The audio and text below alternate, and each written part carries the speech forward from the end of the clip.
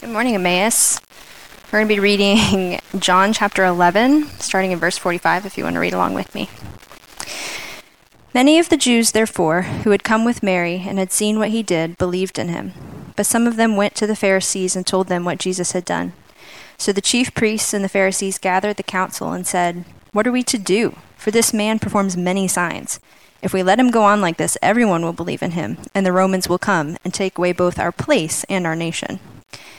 But one of them, Caiaphas, who was the high priest that year, said to them, "You know nothing at all, nor do you understand that it is better for you that one man should die for the people, not that the whole nation should perish." He did not say this of his own accord, but being high priest that year, he prophesied that Jesus would die for the nation. And not for the nation only, but also to gather into one the children of God who are scattered about. So from that day on, they made plans to put him to death.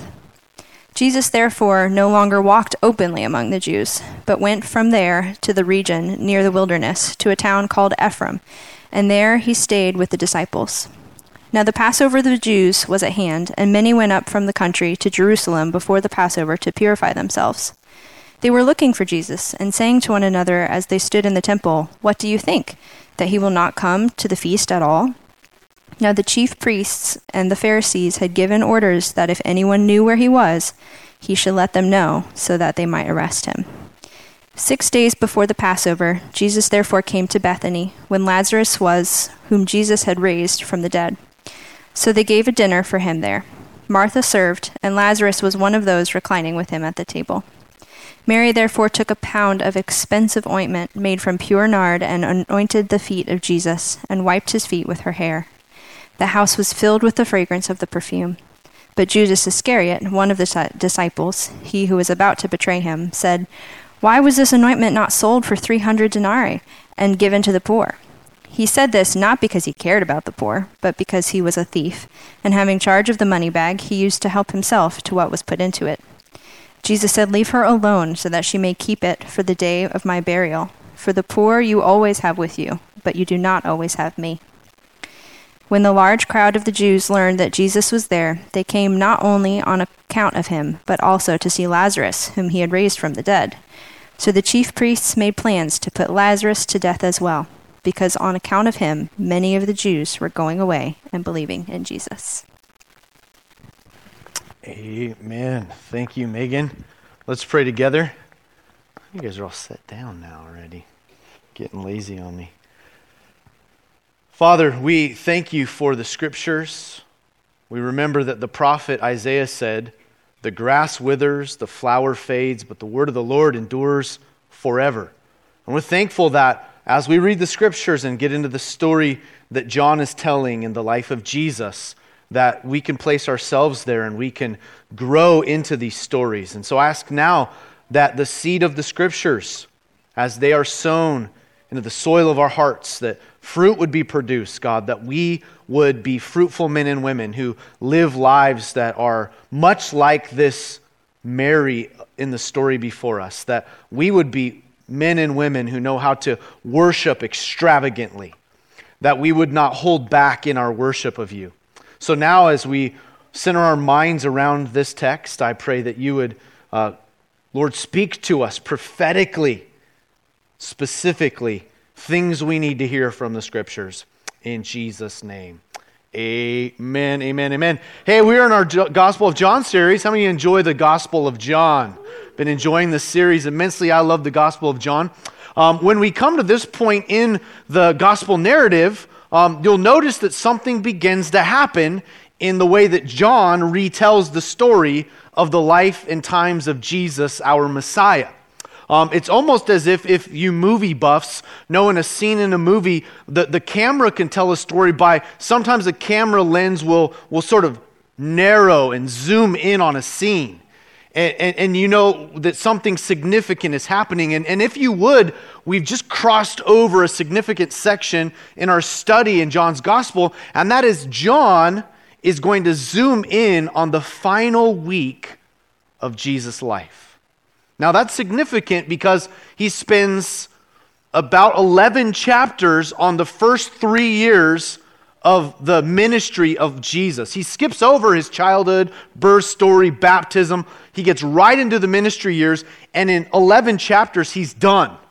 And where we sit right now in John's gospel, we are 1 week away from Jesus Christ being crucified. He spends 10 chapters, the final 10 chapters, on the final week of Jesus. And it's as if John is trying to say something to us. That is, of all the things that Jesus accomplished in his earthly life, John would tell us later that many volumes could be written of all the things that Jesus did.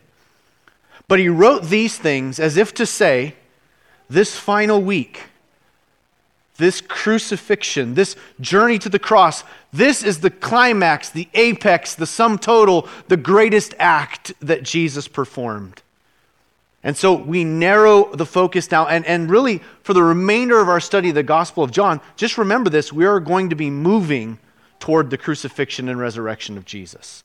And that's how John frames up the story, but tucked into this very selective retelling of Jesus' final week is the story about a dinner party in Bethany. Of all the things that John could have included in this final week of the life of Jesus, he includes Jesus going to the house of some friends, Mary, Martha, and Lazarus, in this little town called Bethany, where he would enjoy a good meal with some good people. And into this particular dinner party, as we will see, comes an extravagant act of worship.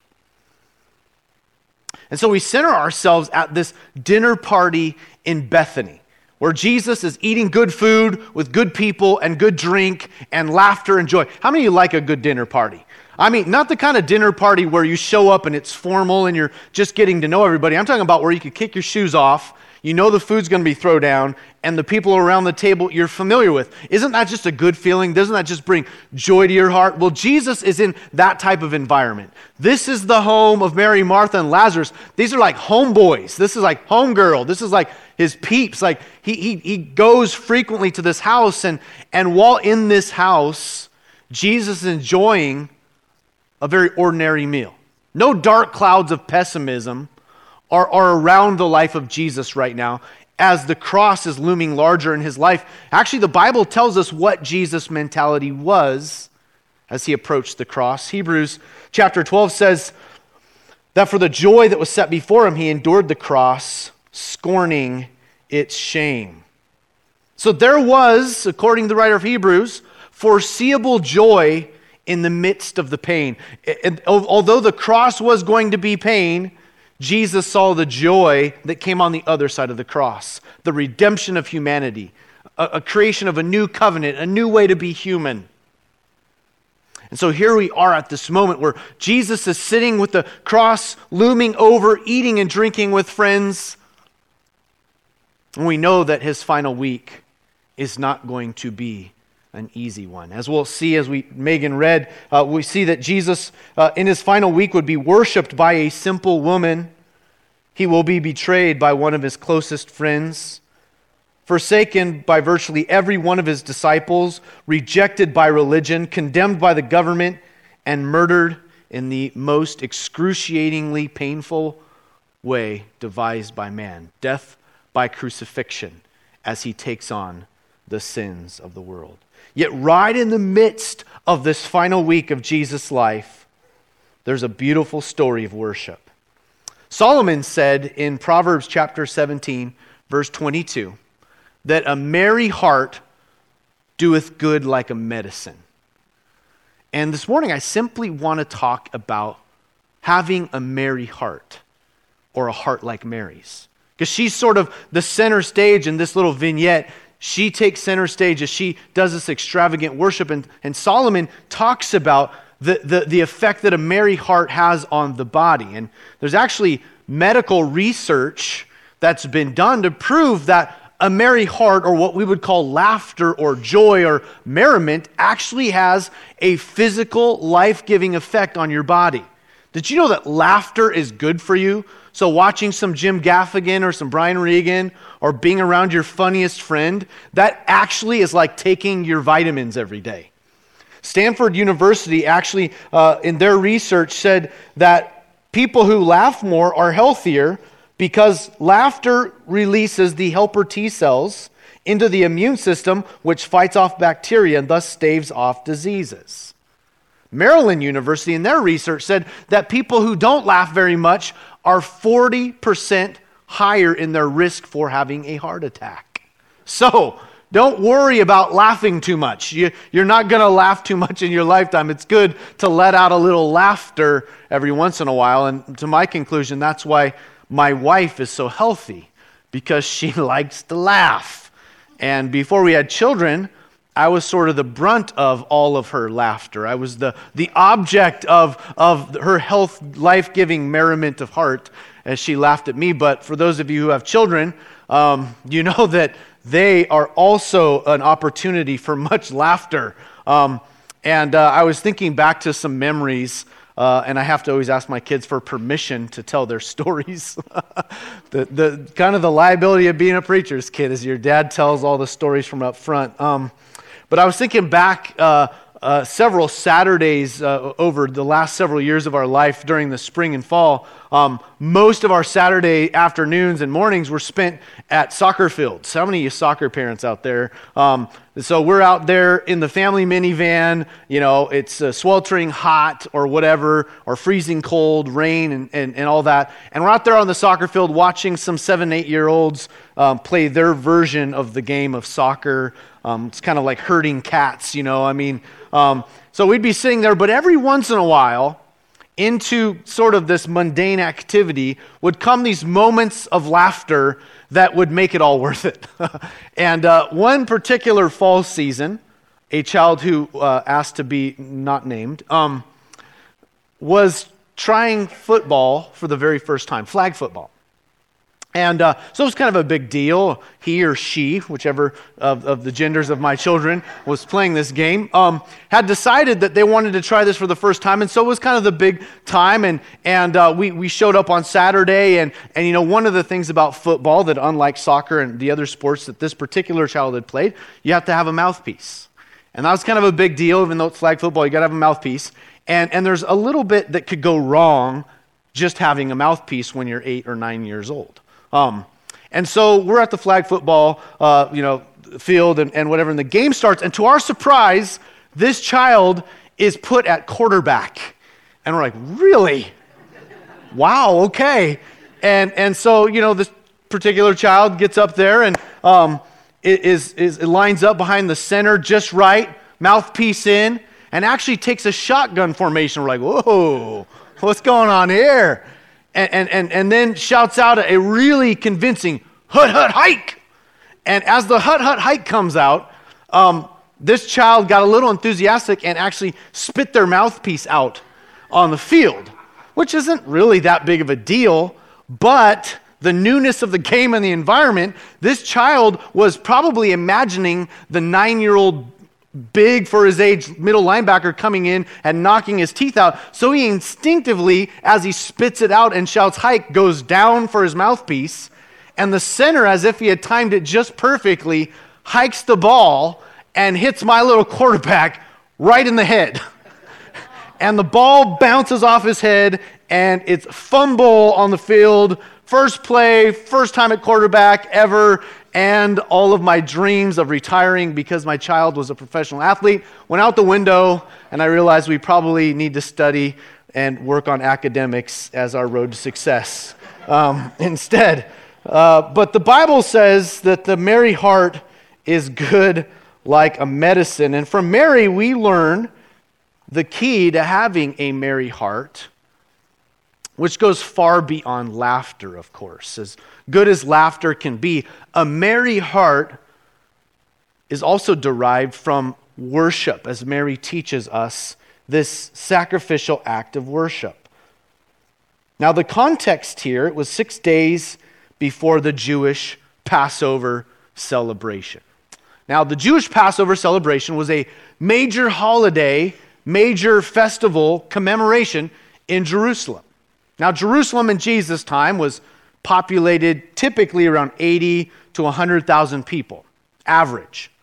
But around the time of the Passover, the feasts of Passover and Pentecost and unleavened bread, the city would fill up to over 3 million people coming to worship and commemorate the Passover event, which of course comes from that time where Israel was exiled and enslaved in Egypt for 430 years. And that final night of the Exodus, of course, as death was passing over each home in Egypt, the blood of the lamb was applied to the doorposts and death passed over every home where there was blood. And so this Passover commemoration was a big deal in Jerusalem. And so that's sort of the scene here. It's 6 days before Passover, so people are starting to come into the city and things are starting to bustle. The shops are busy and hotels are full and Jesus is there.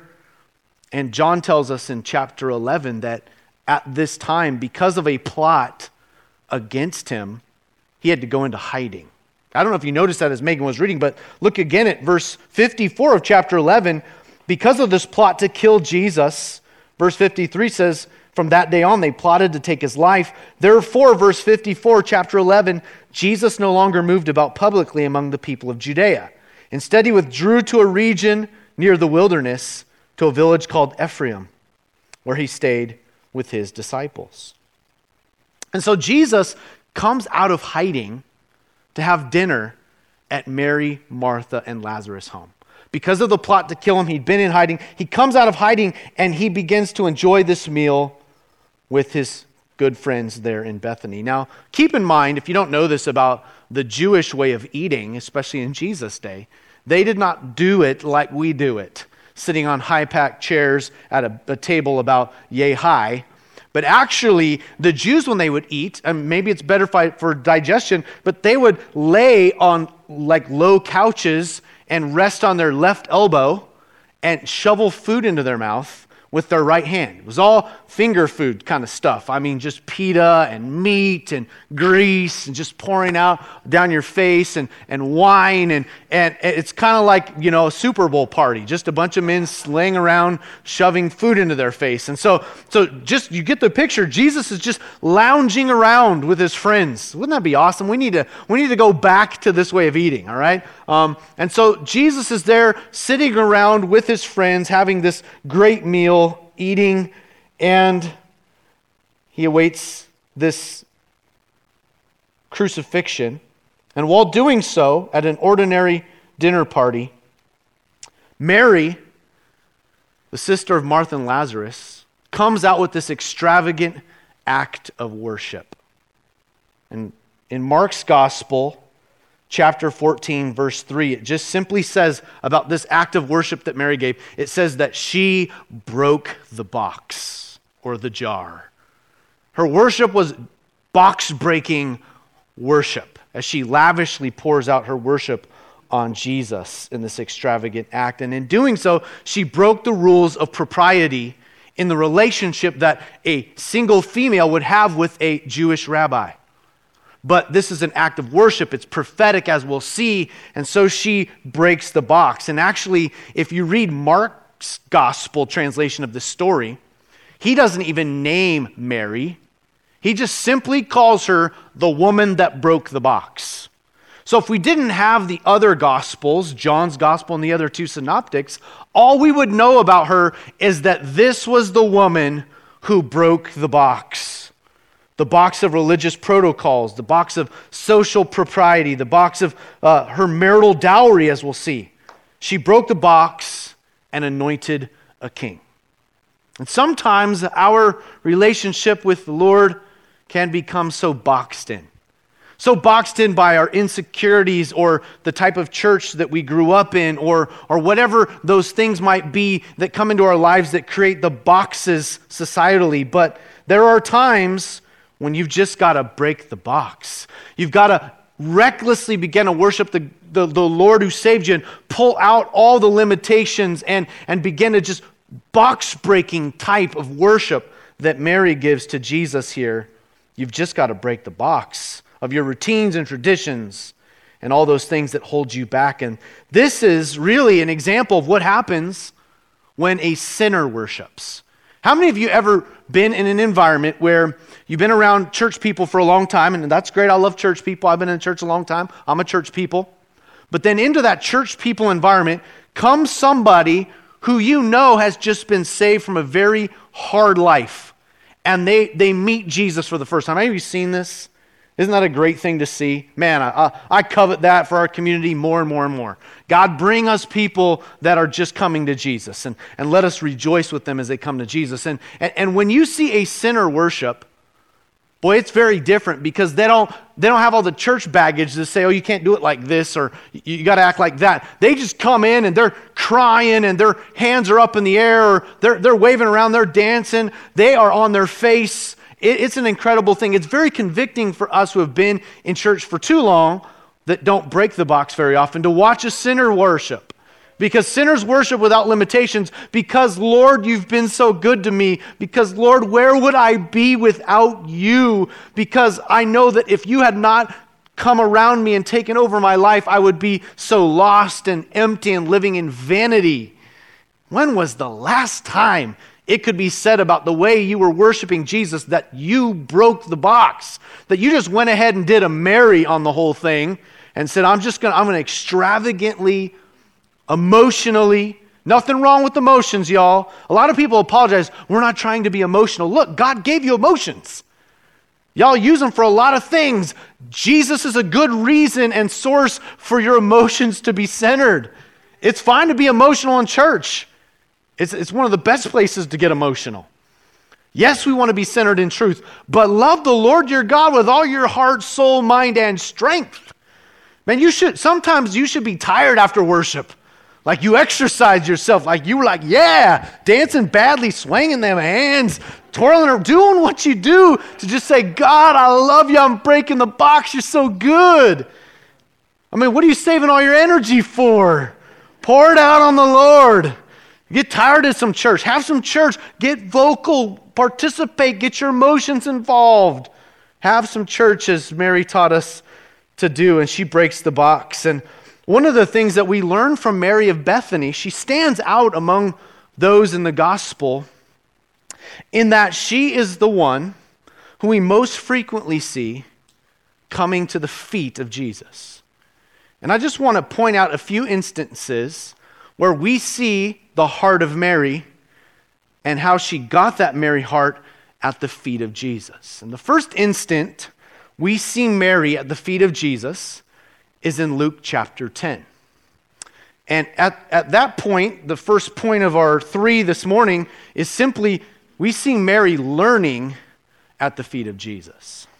And this is the very well-known classic scene in the gospel narrative where Jesus and his disciples have come over to Mary, Martha, and Lazarus' home, and they're all sitting there. So just imagine you ladies, like 13 men have now entered your house, and you're supposed to be preparing food for them. And so Martha, in her classic form, is in the kitchen.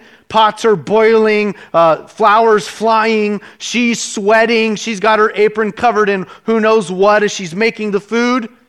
And her sister Mary isn't helping in the kitchen. She's sitting at the feet of the rabbi. She's acting like one of the rabbi's disciples, a Talmudim, which that alone breaks a box.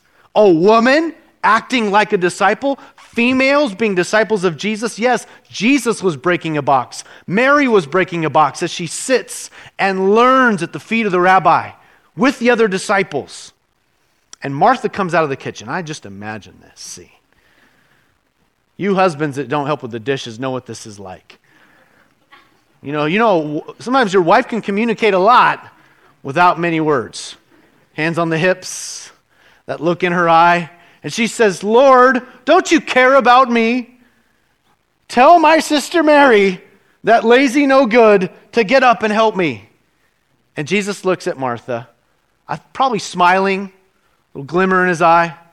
Martha, Martha, you troubled about many things. A peanut butter and jelly sandwich would have been fine. But don't take this part away from Mary because she has chosen the better part.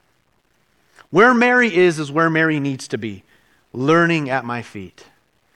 And Jesus validates Mary's heart to be at the feet of Jesus. So the first time we see her at Jesus' feet, she's learning at Jesus' feet. But the next time we see Mary at Jesus' feet is a very different scenario. Is the last story we went through in John. Here in John chapter 11, we see her mourning at Jesus' feet. Not just learning, mourning. Her brother Lazarus had died. And to see the distinction between the two sisters, Mary and Martha, according to true form, when Martha hears that Jesus is coming, now that her brother is dead, she comes at him. Lord, if you had only been here, our brother would not be dead. And while Martha comes at Jesus, John tells us that Mary sat still in the house until she finally heard from Martha, Martha, the teacher wants to see you. And Mary runs and she says the exact same words that Martha says, but she says it from the ground. She falls down at Jesus' feet. Lord, if you'd only been here, our brother would not be dead. And sometimes in grief, in times of mourning, it's not what you say, it's the posture you take when you're saying it. And in Mary's grief, she's in broken humility. She doesn't understand why Lazarus is dead even any more than her sister Martha, but she comes not with clenched fist blaming God, but asking God, why? And sometimes when life just hits you upside the head and gets real heavy, that's sometimes all you can do is just fall at the feet of Jesus and say, God, I need to know why. Like, why are things like this? Why has life become so difficult and heavy? Mary actually reminds me of an Old Testament character in the way that she handles her life frequently at the feet of Jesus. She reminds me of the Old Testament character Job. And Job, we're told, was one of the wealthiest, most important men in his day in the land of Uz, where he lived. He was wealthy and prominent. And during a time of prosperity, we're told that Job would wake up every morning and sacrifice for his 7 sons and his 3 daughters, praying, Lord, maybe they have cursed you and sinned against you in their hearts. And every day Job would get up and sacrifice to the Lord on behalf of his children. When he was prospering, when he was doing well, he was still before the face of God. But then, as you know, his life takes a drastic, dire turn. And in the first chapters of Job, we watch a very prominent, wealthy, affluent, healthy, happy man get stripped of everything it means to be happy and human and flourishing. As you know the story, well-known story, all of his livestock, all of his, literally, they had stocks back in that day. Not stocks and bonds, but stocks. That's how they made their living. And so he watches all of his camels and his donkeys and his sheep all get wiped out in just a matter of moments. All of his servants are killed. His 7 sons and 3 daughters are all together in one home, and the house collapses on top of them, and they're all dead. And just a matter of moments, Job's life goes from the pinnacle of blessing to the valley of the shadows of death. His life is in ruin and rubble. And what's to take from him only now but his own health? Save his life, Job would suffer in every way it means to be human. He would experience the deepest losses.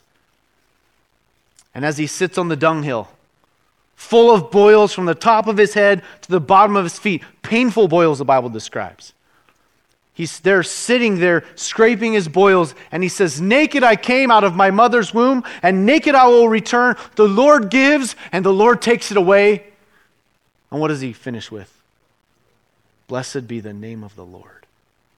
Hard words to say from the dunghill. Easy words to say when you're on the back of a ski boat on the lake. Blessed be the name of the Lord. As you drive in your fancy car and live in a nice house and your kids are healthy and you got money in the bank. But it's very different to say it from the dunghill where everything's been taken away. And Mary was this sort who would learn at the feet of Jesus. And then when it all comes crashing down, where does Mary go? Back to the feet of Jesus. At every season of life. Paul said it this way, I've learned how to be content, whether to be abased or whether to abound.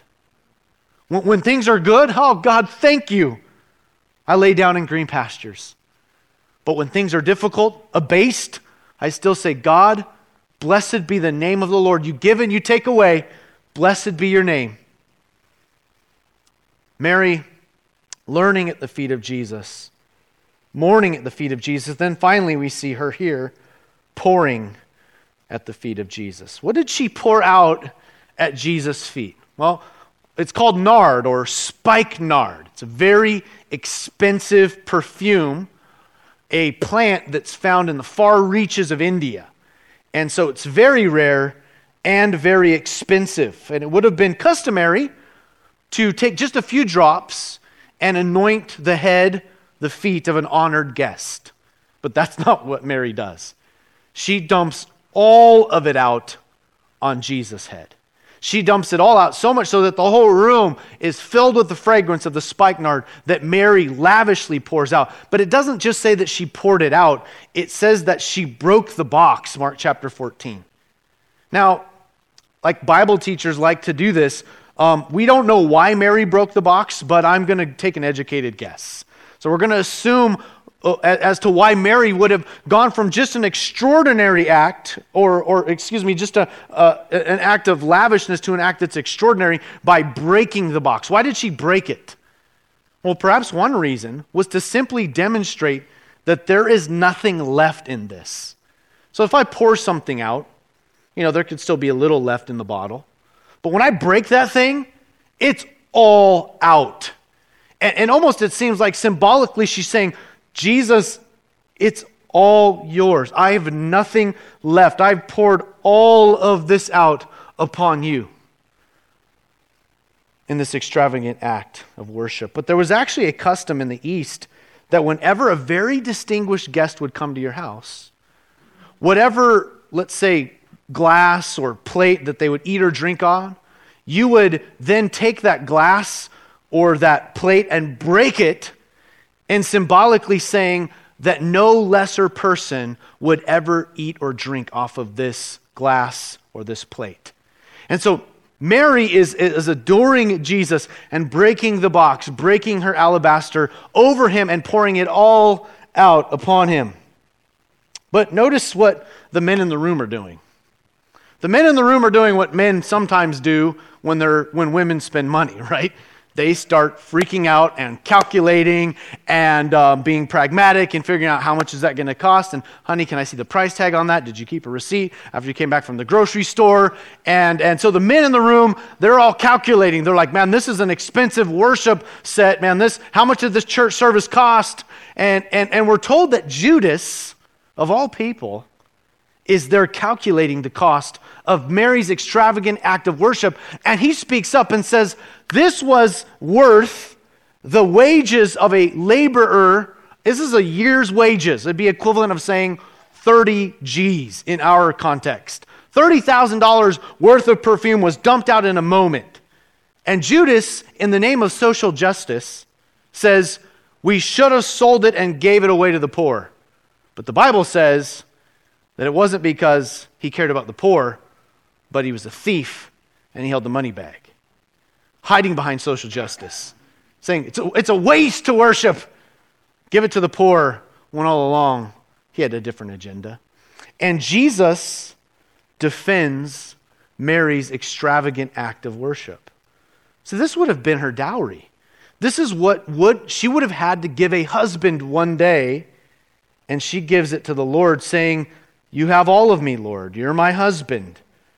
And Jesus defends this act of worship by telling Judas and the other disciples, the poor you have with you always. My time here is limited. This woman had more insight than all y'all. I know he was Southern. He said it that way. This woman had more insight than the lot of you, because she has done this in preparation for my burial. Now in the room you have men who have studied Torah, men who have been Jesus' disciples. How many times did Jesus tell them, I'm going to die? I'm headed to the cross. And somehow they missed out on what Mary picked up on. She's now the theologian in the room. Worshiping Mary saw what the men who had studied Torah, the theologians, the thinkers, had all missed out on. She was preparing Jesus for his burial. She was preparing Jesus for the inevitable end. And Mark chapter 14, Mark's gospel tells us that Jesus said about Mary's act, Wherever the gospel is preached throughout the whole world, what she has done will also be told in memory of her. Imagine that. That Jesus said, not only did she do more than you and see more than all of you in the room, she's not to be rebuked. You have the poor with you always. I'm here for a limited time. She's anointed me for burial. But on top of that, what she did is recorded in all 4 of the Gospels. And Jesus said every time the gospel is told, this story of the final week of Jesus, her act will be remembered. This is a big deal to Jesus, that someone would worship him like this, that someone would give so much for the sheer cause of just saying, Jesus, I love you, and I'm grateful for you, and I'm going to be at your feet, pouring it all out. But the final thing I just want us to consider for the morning, and it actually comes out of Mark's gospel again, Jesus makes a comment about Mary's worship in Mark chapter 14, verse 8. And it's worth noting, and it's something I feel like the Lord would maybe want to say prophetically to many of us this morning. But listen to what Jesus says, Mark chapter 14, verse 8, about Mary's act. She did what she could. She poured perfume on my body beforehand to prepare me for burial. Think of that phrase, just that one phrase in verse 8. She did what she could. She could not stop the priests from falsely accusing Jesus. She could not stop the government for condemning him. She could not stop the soldiers from taking him away. She wasn't strong enough. She couldn't stop the angry crowds from mocking him. But Jesus says about Mary, she did what she could. And I know that for some of us, we need to hear that as it comes to our relationship with Jesus, there are times he just looks at you and said, you've done what you could, and that's enough. I sometimes live under these dark clouds of self-condemnation, of Lord, I could be doing so much more for you. Why can't I be more for you? Why? I wish I was smarter. I wish I was a little bit taller. I wish I was a baller. I wish I had, Lord, I wish I could do so much more for you than I'm able to. And the Lord says, hold it. You did what you could. I mean, Mary would have liked to get in front of the moving train for Jesus, but Jesus, almost as if he was saying to Mary, Mary, listen, I know you don't want me to go to the cross, but this is what I'm destined to do. I have to die. I love that you love me, but you've got to let me go. You did what you could. And I'm here right now, and you can worship me. And for some of you overachievers, you type 3s on the Enneagram, you who are overachievers, always pushing, it's never enough, it's never good enough. Sometimes Jesus would just say, you did what you could and it's enough. All you can do is all you can do. And all you can do is enough. It's really difficult though because of the fact that this final week of Jesus' life, it ends by him hanging on a cross. And what do we all think? What should we all think when we think of Jesus hanging on a cross? We think of all that he accomplished, all that he did for me, all he did for us. How valuable that act of dying on a cross was for the world. And it's in that we can often feel, Lord, I wish I could do more because look at all you did. But the point of Christianity is not about you trying to repay Jesus. It's just you doing as much as you can. And recognizing that it's in those beautiful acts where you pour it all out. Like James exhorted us this morning. I like that. He came back from the drum set and said, let's just give it all to Jesus this morning. Let's just pour out, let's get tired in church. Church is not a passive spectator sport. Coming to give something to Jesus requires something of you. Yes, I come to get, but I primarily come to give. And it's in giving that we receive. Paul said it, he quoted Jesus, said, it's more blessed to give than it is to receive. And so we come to church, we come here, and we may feel like, Lord, I don't know if I do enough, I don't know if I am enough, and Jesus just says, you've done what you could. And that's enough. She went to the feet of Jesus at every season of life. What season of life are you in right now? Is this a time to be learning at the feet of Jesus? Is this a time of difficulty mourning at the feet of Jesus? Or are you in a season where it's just, you need to pour out? God has been generous with you. You've got spikenard around your neck. You've got a box full of precious ointment. You've got life and vitality and energy. Pour it out on the Lord. Is your life being poured out on the Lord? Poured out for the Lord? For the Lord and others, but for the Lord first? So we can't put others in front of the Lord, because then we get into this Judas mentality where Judas thinks, do it for others and not for Jesus. And Jesus says, first me and then them. You'll always have them. There's a time to just go big with the Lord. Lavish with the Lord. Pour it out before the Lord. I mean, when was the last time you felt wrung out before the Lord? Like, I just gave it to you, Lord.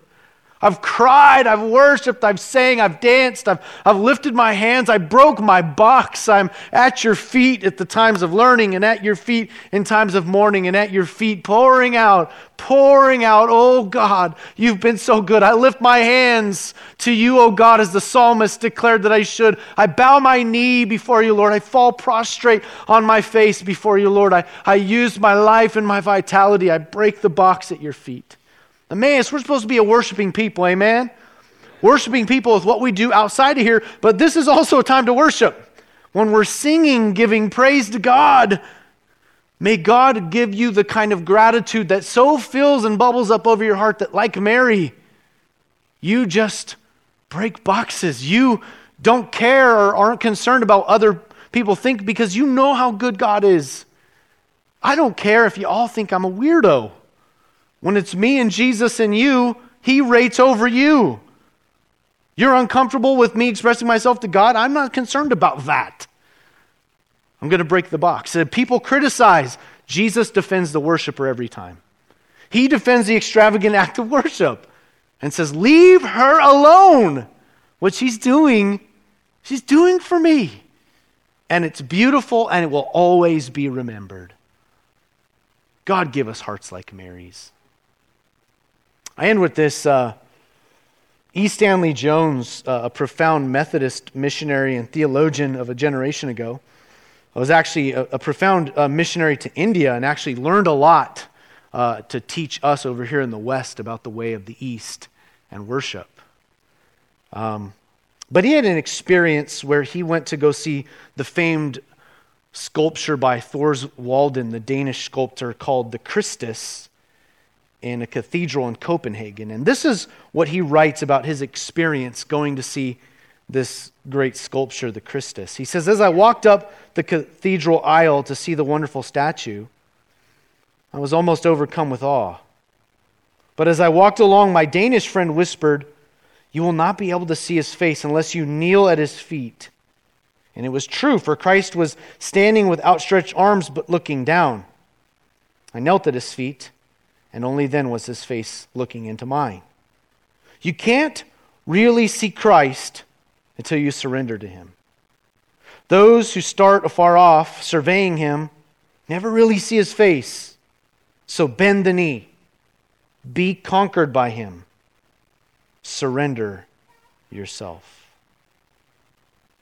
The key to having a merry heart like Mary's, is really just coming to the feet of Jesus and breaking the box. That's my challenge for us this week and even this morning, is that we would look at our lives and ask God, which way can I now really exert myself in worship to you? Rising in the morning with a song or silence, a walk on a greenway, Hillsong in your ears, worshiping Jesus, just taking time to expend the energy. And even this morning, just saying, as the band will come up and we'll eat and drink communion, as we take just this time to just say, maybe this morning your heart is being moved toward the goodness of God and you just want to get down on your knees, or you just want to put your hands up in the air, or you feel like dancing, or you feel like crying, or you just want, but it doesn't matter what it looks like. It's just that you know that you're breaking the box when you do this act of worship. And for some of us, I'm including myself because this is sometimes this half of my brain, who tends to be more pragmatic and calculated and conservative, breaking the box doesn't sound much like me. Listen, Christianity isn't about your personality type. Jesus loves your personality type. He made you as you are. There are times when he says, I love you as you are, but I did not love you that way to keep you that way. Do you know that Jesus wants to grow some of you? Some of you are very emotional. Worship is very easy for you. You're like, break the box? Woo, when can we start? Brian, shut up and get the band up there. And some of you guys are like, oh no, not more singing. I don't want to sing. I'm not a singer. I don't have a good voice, and I'm not emotional. Listen, doesn't matter. If Jesus is worthy of it, he's worthy of it, period. And the Bible says when you see him, you will drop to your knees, even if you're not a knee-dropping type. And you will open that mouth and you will say, Jesus Christ is Lord, without even being able to control it. Every knee, even the most stoic person, the hardened atheist, boom, to the knees, mouth open, Jesus Christ is Lord. I see him, I behold him. Even the most boring person in here is going to get real charismatic. Even the most staid, calm, don't lift your hands, don't want to even move your hips a little bit during the music. I mean, you're going to be overwhelmed by the sight and the sound and the beauty of the Lord Jesus. And so, practice now, y'all. Jesus is going to show up in such glory that every single one of us is going to be an exuberant worshiper. And so my challenge for us this morning is to go beyond just lip service to Jesus, but to have a heart like Mary's and break the box and be a worshiping church. There are some places, I'm convinced, although the Most High does not dwell in temples made with hands, I do think when a group of people will come together and worship Jesus, and even put aside all the activities we could be doing, and just say, first and foremost, we are worshiping people before we're anything else. God bends his ear. I think heaven's favor is on a community that worship Jesus. The Bible says when we give praise to the Lord, we create for him a temple. The Lord inhabits the praises of his people. The Bible says that we bring forth a sacrifice of praise, the fruit of our lips giving thanks to his name. But we must express energy. It's going to be costly. It's going to be box breaking. It's going to break you out of your box. But Jesus is worth busting the box for. Worship like you're a sinner that got saved yesterday. And who cares what everybody else is saying? Forget how many years you've been in church and all the bad theology you learned about whatever. And just say, Jesus, if you are present and my sins are forgiven and you're so good, I am going to stop playing church and I'm going to start breaking boxes.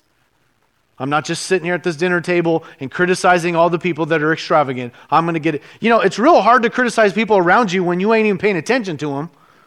It's just like, Lord, I'm just caught up in you. It's just, you're so good. I pray that we have a joyous, deep experience as we not only sing isn't the extent of our worship, but as we give ourselves with energy over to the Lord. Amen? Let's stand. The band's going to come up, as you know. You could probably guess.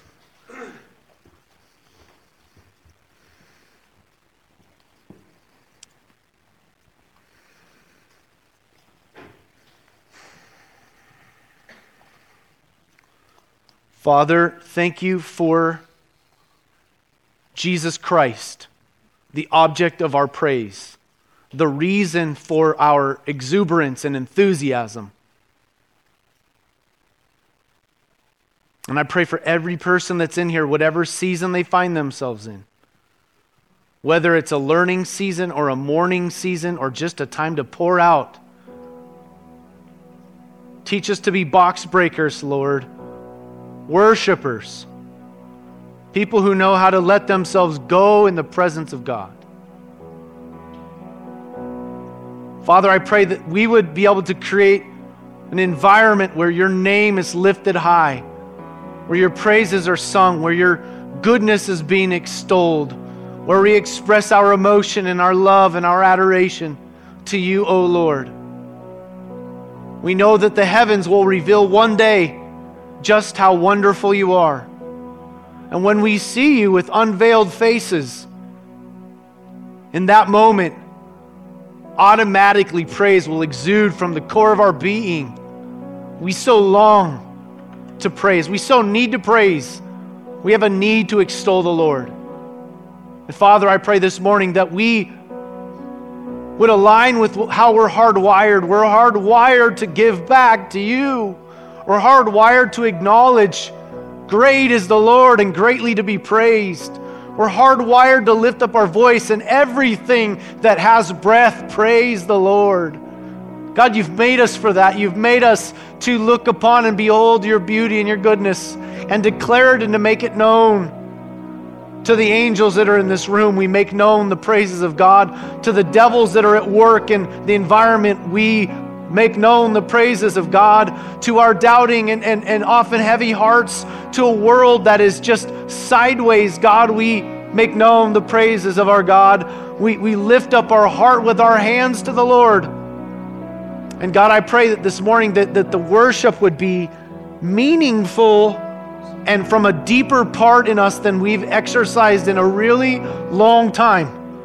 That it would be to worship from the gut, to worship from the innermost, the deeper parts, God, that we would have face-to-face communion with you. Although there are people around, this is a good space for us to enter into the joy of the Lord, to enter into an environment where we can break the box, where we can arise from the dinner and we can do a merry, we can just fill the room with the fragrance of worship and box-breaking spikenard and worship and praise. So, Father, help us now. We need help in this. Some of us are resistant to this, God. Some of us, this comes more easily. But for all of us, God, we're being called into this time of worship, this time to praise. Be praised and worshiped, O Lord.